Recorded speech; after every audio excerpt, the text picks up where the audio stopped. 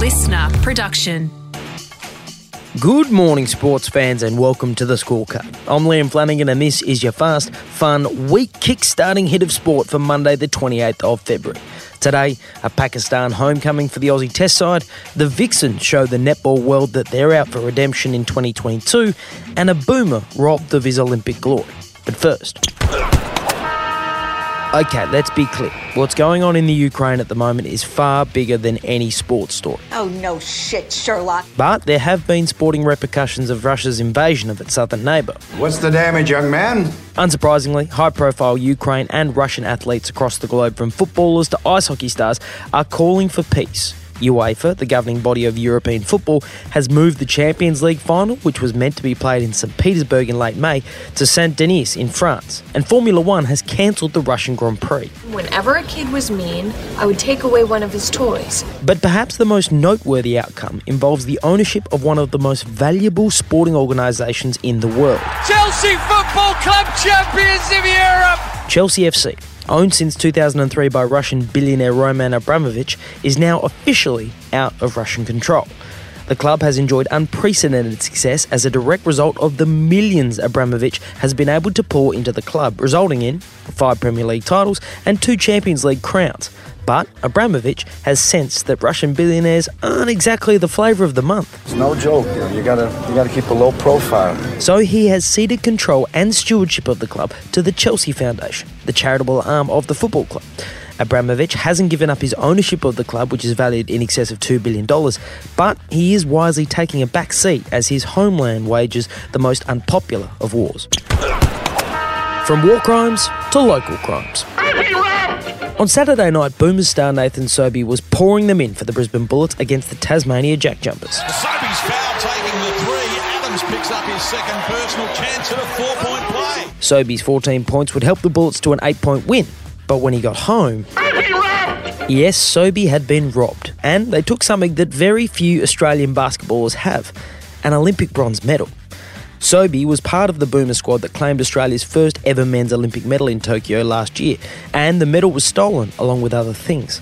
The timing of the theft has many believing that it was targeted rather than a random act, as the thieves would have known Sobey would be on the court for the Bullets at the time. I'm telling you, they thought of everything, almost.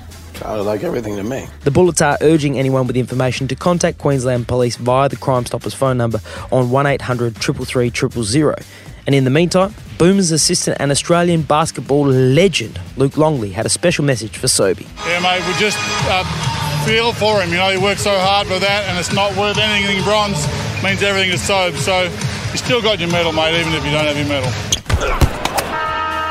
The Melbourne Vixens are on their way up. Started from the bottom, now we're here. After finishing bottom of the Suncorp Super Netball ladder last season, winning just twice for the entire season, the Vixens have shown the league that they are ready to begin the climb back to netball relevancy in 2022. Samuelson for the power shot, the super shot. And she makes it. The Vixens triumphed in the final of the pre-season Team Girls Cup over the West Coast Fever, winning 45-43 and showing that with Diamonds captain Liz Watson back on court after she missed all of last season with a foot injury, the Vixens will be a force to be reckoned with in 2022.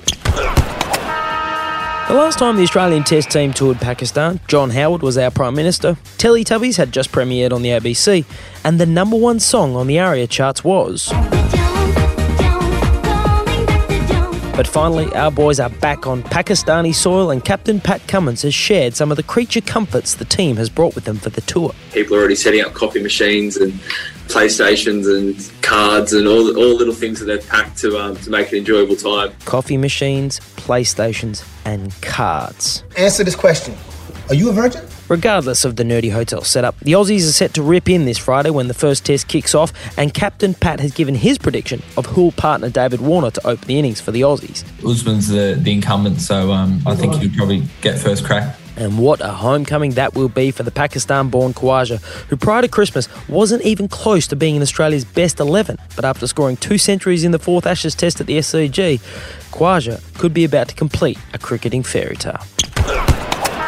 And that is your Fast Fun Hit of Sport for Monday, the 28th of February. If you're listening on Spotify, make sure you're pressing the little plus button next to the Scorecard podcast so that you never miss an episode. I'm Liam Flanagan. Catch you tomorrow on the Scorecard. listener.